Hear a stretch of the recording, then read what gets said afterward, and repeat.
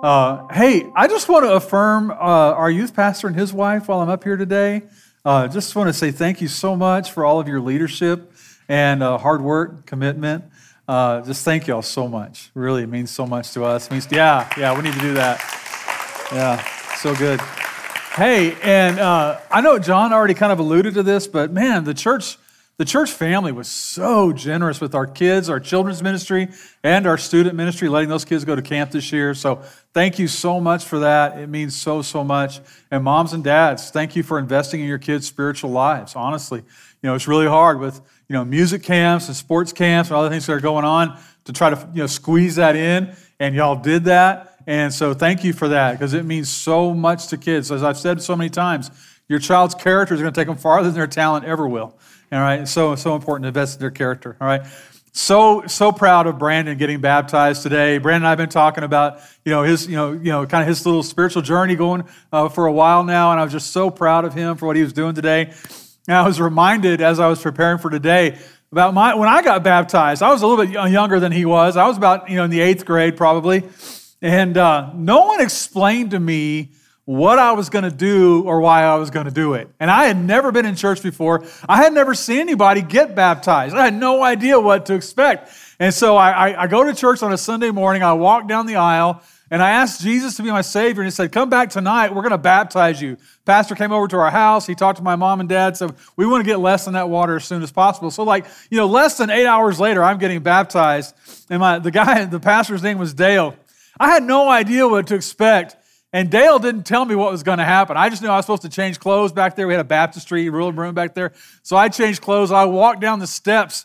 And if you've been into a lot of churches, they have that baptistry kind of built into the back wall back there. And I'm standing up there in front of all these people. And Dale grabs me and just plunges me under the water. I'm about as big as I am now. When I was in 8th grade, I was a little over 6 feet tall, weighed about 240. All right. He plunges me under the water. And I thought, man, he's trying to kill me. And if I joined a death cult, what is this, And so I start flailing around and kicking around, and I was fighting for my life in that water. And so water goes everywhere. And, like I said, I weigh about 240. Dale's trying to get me up out of the water. My feet are up like this, And it was awful. I looked like a whale sticking his tail up in the air, I was just flailing around. And it was really, really bad. And I thought, well, maybe, if you can survive this, you're worthy of membership. I didn't know what was going on. And it's just a testament to God's grace in my life that I ever came back to church. He finally got me up out of the water, and you kind of see the shocked look on everybody's face, like, what just happened? But I had no idea what we were doing or why we were doing it. And so ever since then, every time we baptize someone, I'm really methodical. I try to make sure that we this is what we're going to do. This is how we're going to do it. This is why we do it, et cetera, because I don't want anyone to go through what I went through. And honestly, I want everyone's baptism to be well understood and well thought out, because the meaning behind it is so profound. It is so important, the baptism that you have, because it's a picture of what Jesus has done for you, and it's a picture of your life with Christ. And so the title today is Dying to Live. We're in Romans chapter 6. Romans chapter 6. So if you'll turn there, and man, I got to tell you, this has been so good for me. I've been learning so much through Paul's letter to the Romans. Romans chapter 6 and verse 1. And he says here in verse 1, what shall we say then? Shall we go on sinning that grace may increase? We talked about this a little bit last week, and I grew up hearing, that, hey, once you're saved, you're always saved. You're not going to ever be able to lose your salvation. And it kind of brings up this question: can a person who's saved, who's given their life to Christ, can they just go out and sin all they want and live any kind of sinful lifestyle you want after coming to Christ? Look at verse 2. Paul says, by no means. We died to sin. How can we live in it any longer? Don't you know that all of us who were baptized into Christ Jesus were baptized into his death? We were therefore buried with him through baptism into death, in order that just as Christ was raised from the dead through the glory of the Father, we too may live a new life. And if we have been united with him like this in his death, we will certainly also be united with him in his resurrection. We know that our old self was crucified with him so that the body of sin might be done away with, so that we should no longer be slaves to sin, because anyone who has died has been freed from sin. Now, if we died with Christ, we believe we will also live with him. For we know that since Christ was raised from the dead, he cannot die again. Death no longer has mastery over him. And the death he died to sin once for all. But the life he lives to God. All right, look at verse 2. The original language, Paul is saying something like this. It's unthinkable that someone would say, man, now that I've got my soul saved, I got to get out of hell free card. I'm just going to live any way I want to live. That is just a terrible, terrible abuse of the grace and the love of God. Why not? He says, notice what he begins to do. He turns his focus to your identity in Christ. In Christ, you're a brand new creature. Everything has changed. And he says here in verse 2, he says, we died to sin. I really like the way one person put it. He said, we, being what we are, dead to sin, how can we live in sin any longer? We, being what we are, how can we live in sin? And we talked about this a little bit last week, but living in sin and lapsing into sin are two entirely different things. Those who ask Jesus to be the Lord and Savior of their life, sometimes we do lapse into sin and we hate it. There are others, though, that are living in sin. They refuse Jesus in their life and they celebrate it. And let's suppose you're at a concert. Now, humor me, this would never happen, okay? But let's say it's, I'm dating myself here, but Lady Gaga or somebody like that. All right, you're at a concert, and at the peak of the concert, Lady Gaga says, she comes out here with her checkbook, and she writes a check to a charity like United Way or something. What is everybody going to do? Like, oh, hey, good job, way to go. But let's suppose she comes out with a bottle of liquor, all right, and she starts doing a seductive dance with one of the guys in the back. What's everybody in the crowd going to do? Woo! Awesome! It's so amazing. And you watch the Tonight Show, Jimmy Fallon, say anything about getting drunk or getting high or whatever, man, everybody starts cheering. Why? We celebrate sin in our natural state. We don't have any supernatural power at work in our lives. We celebrate sin. We take pride in our sin. And in fact, we'll demand that other people take pride in our sin as well. But when you receive Jesus Christ as Savior and Lord, Paul says here, something extraordinary happens. Something that makes it impossible for you to go on in a lifestyle of defiance to God. Part of you dies. Look at verse 3 again. Don't you know that all of us who were baptized into Christ Jesus were baptized into his what? Death. We were buried with him through baptism into death, in order that just as Christ was raised from the dead through the glory of God the Father, we may live a new life. See, what happened with Brandon today? When Brandon went under the water, it was like the old Brandon is dead and buried, just like Jesus was. Then he comes up out of the water, a new man, a new creation has been raised from the dead.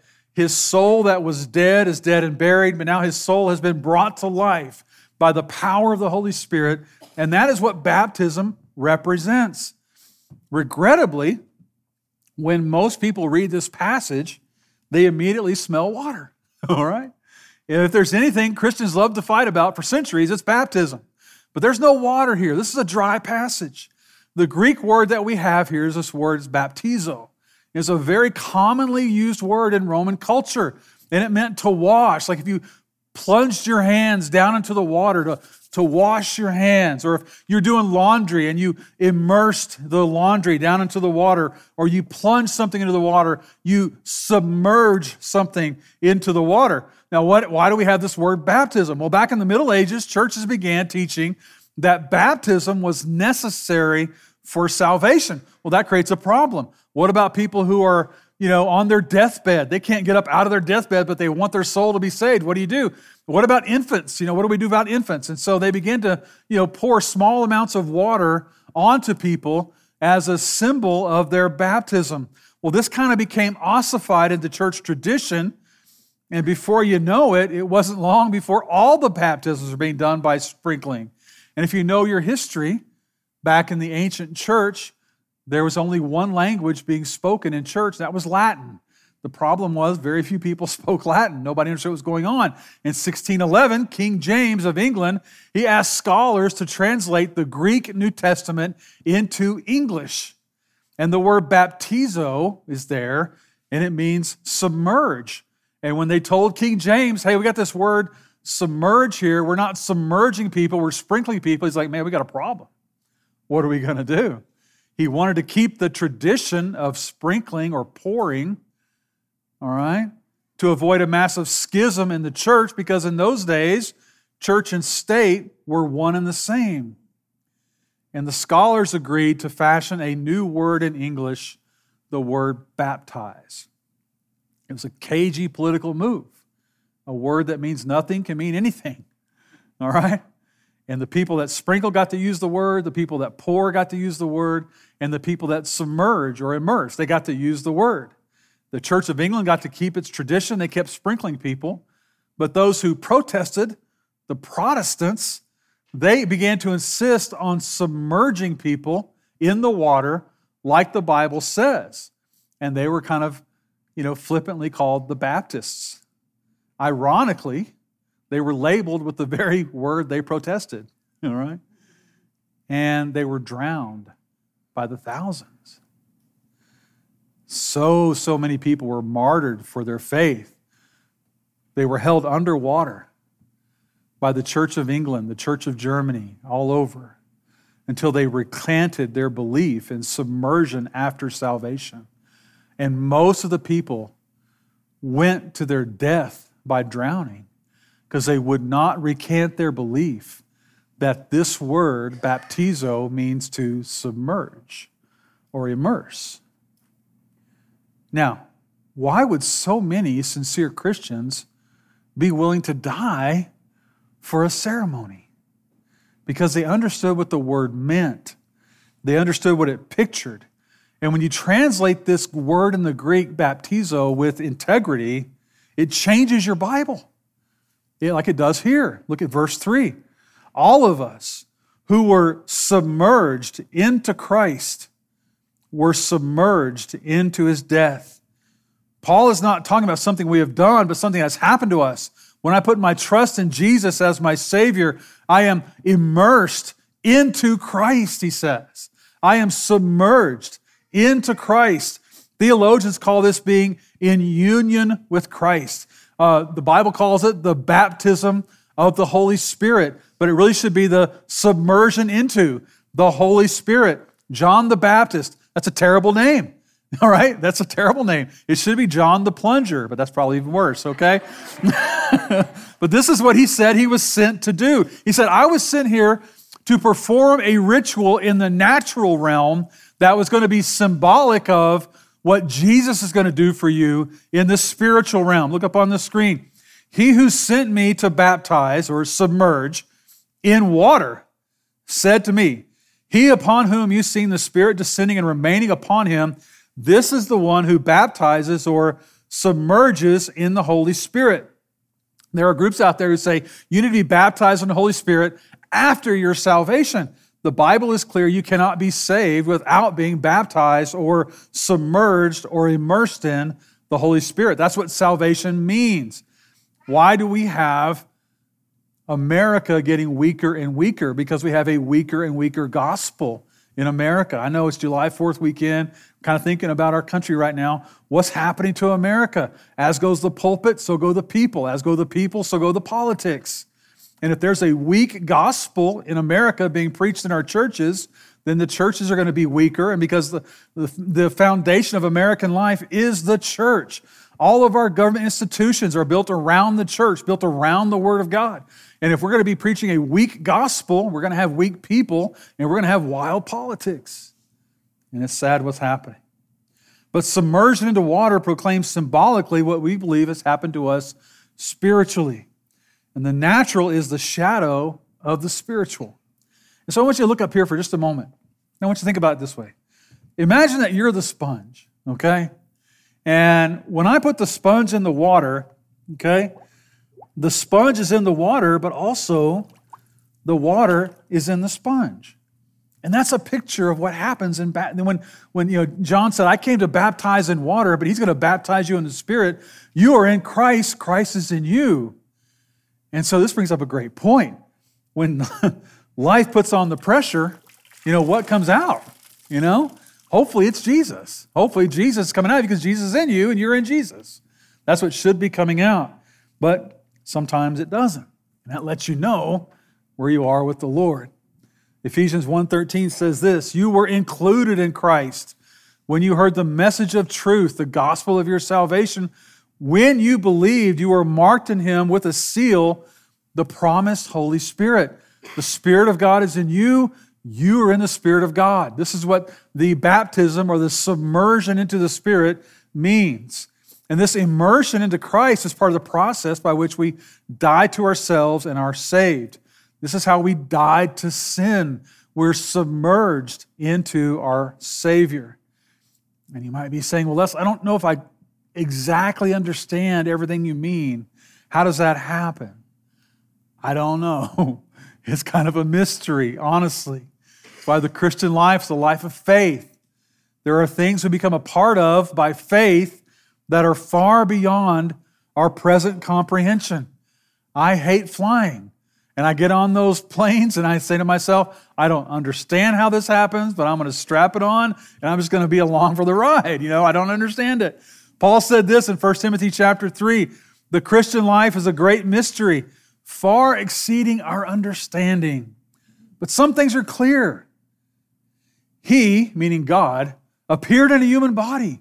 He was proved right by the invisible Spirit at Jesus' baptism in the Jordan River. He was seen by angels, proclaimed among all peoples, and believed in all over the world, and taken up into heavenly glory. Paul says there are some things that we know are undeniable facts. We put our faith in those facts, and then we just got to trust God for the rest. But there was a pattern, there was a purpose to Jesus' life. And you see Paul kind of bringing that out in this passage here. Like, we were joined with Christ. We were crucified with Christ. We were unified with Christ. He's the author and perfecter of our faith. And so this road that we're on, this race that we run, all that happened to him physically happens to us spiritually. Jesus was naturally born. God became flesh, just like you and me. He was visited by the Holy Spirit. We call that his baptism. It changed the course of his life, just like you and me. When we are baptized in the Holy Spirit, we are submerged in the Holy Spirit, it changes the course of our life. It can't not change the course of your life. He was crucified. When you and I accept Christ as our Savior, Paul says here, we crucified the flesh. We crucified the natural man, the old woman that we were. And he was taken up into heaven. He was resurrected from the dead. The same thing happens to you and to me, Paul says. If we were crucified with him, we will be resurrected with him. And so when I come to Jesus for salvation, I am identified with all that Jesus did and became. I don't fully understand that, but I accept it by faith. God exists outside of time, beyond time, as we experience it. And we can't even begin to imagine what it would be like to exist beyond time. But this is God's existence. And that time when Jesus died, when Jesus was buried, when Jesus rose again, the Bible tells us we were part of that. Somehow, God made us participate in those events, and we identify with Jesus. Look at this, Ephesians chapter 2. This is a life-changing passage for me. God is so rich in mercy, He loved us so much that even though we were dead because of our sins, He gave us life when He raised Christ from the dead. For He raised us from the dead along with Christ and seated us with Him in the heavenly realms because we are united with Christ Jesus. So that's what that means. And again, it's hard for me to grasp. But somehow, 2023 years ago, when Jesus went to the cross and died. I asked Jesus to be my Savior in 1979. I did too, I don't quite understand that, but that's what happened. And in 1979, in the year 0 AD, Jesus was raised from the dead. All right? And in 1979, I was too. And in 0 AD, Jesus was seated in the heavenly realms. And in 1979, I was too. I don't quite understand how that happened, but I know that it did. And so I look at this passage and I think to myself, I am alive. I am raised with Christ. And right here, right now in 2023, I am seated with Him in the heavenly places, in the heavenly realms. You might say, wow, I like that, I like being identified with Jesus in His resurrection. That's pretty cool. The truth here, though, look at verse 5. We become identified with Jesus' resurrection after we have identified with Him in His crucifixion. If we have been united with Him in His death, we will certainly be united with Him in His resurrection. This is an if-then statement. This is a spiritual law. If you die with Christ, then you will rise with Him. You can't be risen with Christ unless you die with Christ. Look at that word united. It's a word from botany. It means to graft one branch into another. And some of you may have some fruit trees or some grapevines. You've done some grafting before. You can take a branch from, say, a white grapevine, and you can graft it into a red grapevine. And you can have red and white grapes growing from the same vine. Jesus said this in John chapter 15. I am the true vine. My Father is the one who cares for the vine. Get your life from me. I will live in you. No branch can give fruit by itself. It has to get life from the vine. What is the fruit? The fruit of the Spirit of God within you. Things like love, joy, peace, patience, kindness, goodness, gentleness, self-control. Those things. You can't do that on your own. It can only come from the life inside of you, the life of Jesus within you. That's why I asked a moment ago, when you get squeezed like a grape, what comes out? All right? This is one of the most important concepts for you and I to understand as a follower of Jesus. Life in Christ is not just, I'm going to follow Jesus, man. Whatever He did, I'm going to do. That Sermon on the Mount, man, I'm going to do that Sermon on the Mount thing. I'm going to do it. No, it is getting His life from Him. Do we do the Sermon on the Mount? Yes. But we say, Lord Jesus, I can't. Would you please do it through me? All right? That's what we do. Look at verse 6. We know that our old self was crucified with Him so that the body of sin might be rendered powerless, so that we should no longer be slaves to sin. Look at this statement. Because anyone who has died, what does he mean? Died to themselves, has been freed from sin. Why do so many of us struggle so much with sin? Because we've never died to ourselves.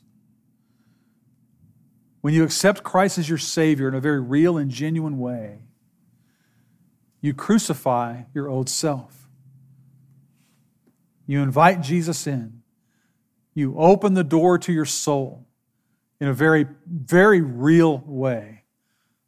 And when you do that, you're doing it with the awareness, man, this changes things. This changes things. My life will not be about me, just about me any longer. And when you die to yourself that way, you say, Lord Jesus, I've wrecked my life. I've made a mess of everything. Lord Jesus, I need you in my soul. I plunge my soul into you. I open my soul to you. The body of sin, the old nature is rendered powerless. You're no longer a slave to sin, and you've left one domain completely, and you've moved to another, and you've been freed from sin's power. Okay, Les, that's fine, but if I've crucified the old self, the old body of sin is powerless, I'm free from sin, why am I still so tempted to sin? What Paul means here is that we are taken out of the territory.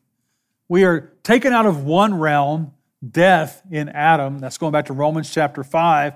We're moved into another realm, life in Jesus, Romans chapter 6. Look what he said in Colossians chapter 1. The Father has rescued us from the domain of darkness and transferred us into the kingdom of the Son that He loves. You've been moved from one domain to another. And here's what happens to us so often, though, because since the 1960s here in our country, we've been so inundated and saturated with Eastern thought. You see, in Eastern thought, there's no such thing as absolute truth. There's some truth in every error. There's some error in every truth. There's some light in all darkness. There's darkness in all light. And there is some evil in all good, and there's some good in all evil. And so the people like James Cameron and George Lucas, who make our biggest blockbuster movies, Buddhists and New Age thinkers and things like that. And so we see that symbol everywhere now. And it kind of infects our thinking. We begin to think this way, and it begins to really affect the way we look at the world. But look at 1 John 1:5. This is the message we have heard from him and declare to you, that God is light, and in him there is no darkness, none at all. And so here's what Western thought always was, that there is absolute truth, and there is no truth in error. There is no error in truth. There is light, and there is dark, and the two do not mingle. And in the end, there is an escape from darkness. And there's not good in everyone. Some are bad and some are good. Some are dead and some are alive. That was always the way we looked at things in the Western world up until the last 40 or 50 years. And it's had a huge, huge effect upon our country, upon our nation. You say, well, that's all well and good. How does that apply to my everyday life?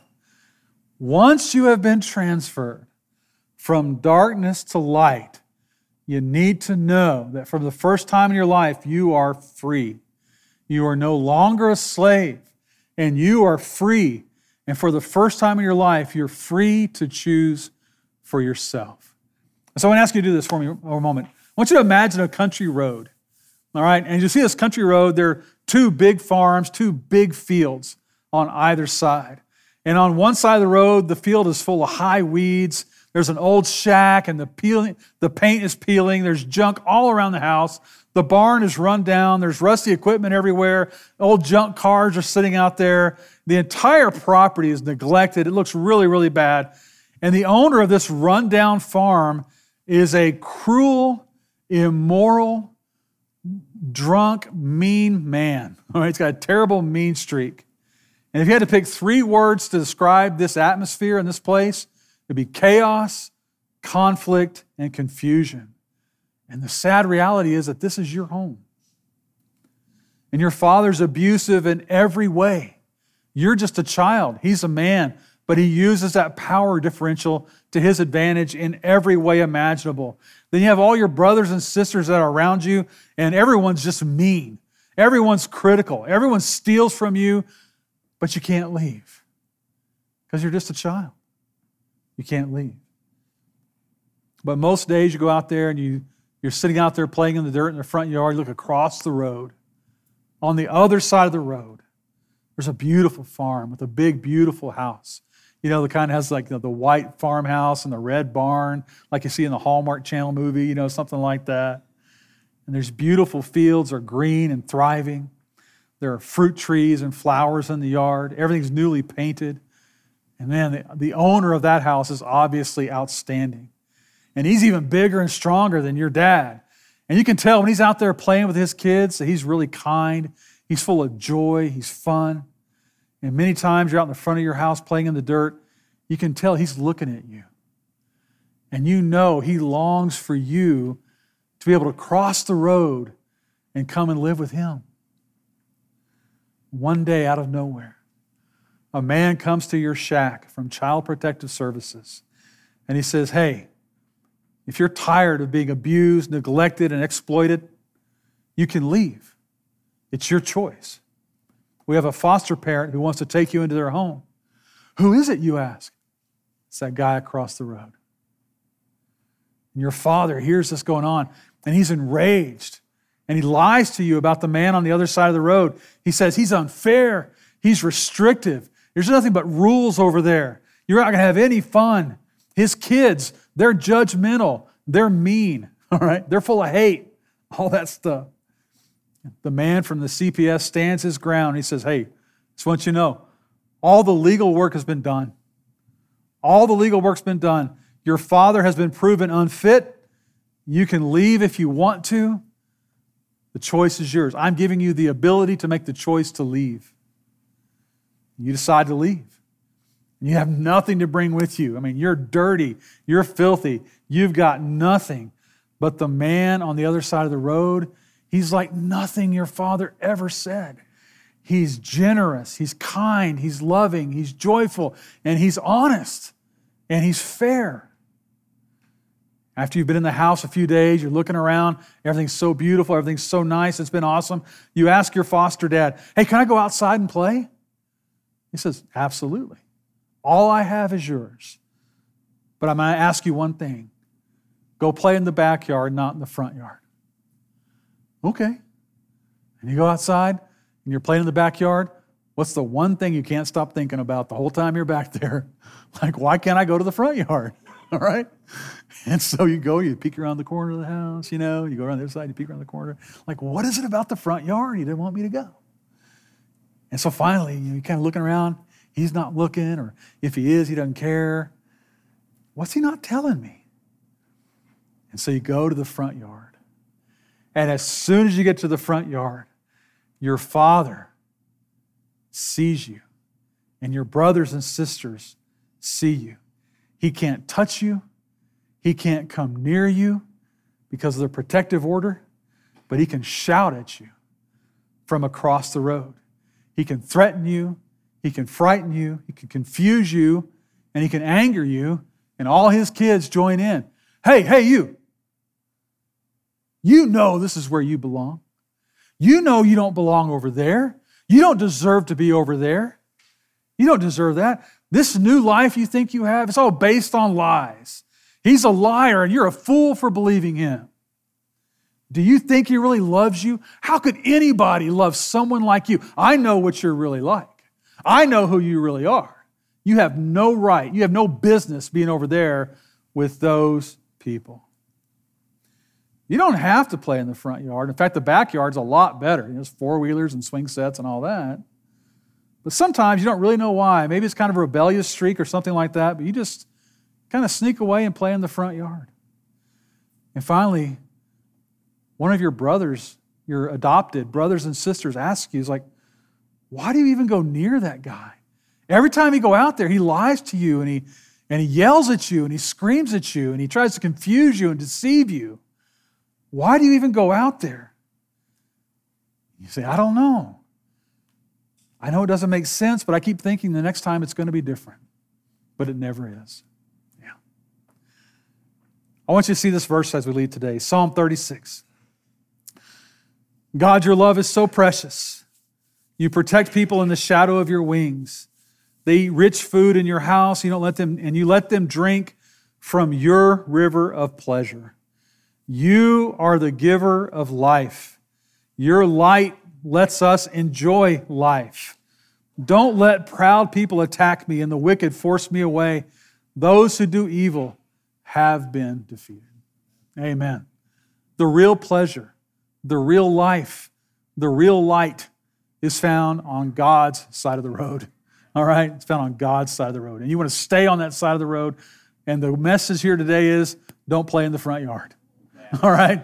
Don't play in the front yard. There's nothing there, and he's going to scream at you, yell at you, deceive you, and confuse you. There's nothing there. And it's never going to change. It's never going to change. Let's all bow our heads together for a moment today. With our heads bowed and our eyes closed, I just want to ask you to think deeply about your own life and where you are and where you're headed. I just want to ask you this morning, are you on the right side of the road? Which side of the road are you on? Which kingdom are you in? Which field do you live in? Do you live in the field full of dirt? Or do you live in the field full of fruit trees and beautiful green grass? Where are you living today? Have you ever truly trusted Jesus to be your Savior? Has there been a crucifixion in your life? Has there been a time in your life you said, Lord Jesus, I lay my life down for you. It's yours. I've wrecked it. I've ruined it. I've been confused. I've been defeated. I've been hurt. I've been exploited. Lord Jesus, I lay my life down for you today. Has that time ever come? There's really no magic formula, no magic words to say. It's the attitude of your heart to go before the Lord in a very real way, like I did in 1979, and say, Lord Jesus, My soul is empty without you. Lord Jesus, I need you. I want to be baptized and submerged into you. I want to be a part of you. I want you to be part of me. I want every cell in my body to be soaked with your Spirit. Please forgive my sins and save my soul, Jesus. That's the attitude of our heart that saves us. There may be some of us here today that we know Jesus is our Savior, but we keep playing in the front yard. It might be the day might be today that you say, Lord Jesus, give me strength and wisdom to stay in the backyard, to stay away from those things and those people that have been dragging me closer to the road so that the liar can lie to me and the accuser can accuse me. And just ask the Lord to show you where you've been playing in the front yard and ask Him to give you the grace and wisdom to go back to the backyard. And so, Lord Jesus, we love you today. Thank you so much for everything you've given us. We just ask you, Jesus, to move in our hearts. And I just pray for all of us here today, but especially that person who has a wounded soul, that today would be a day of resurrection and a day of healing. I ask that for your glory today, Father.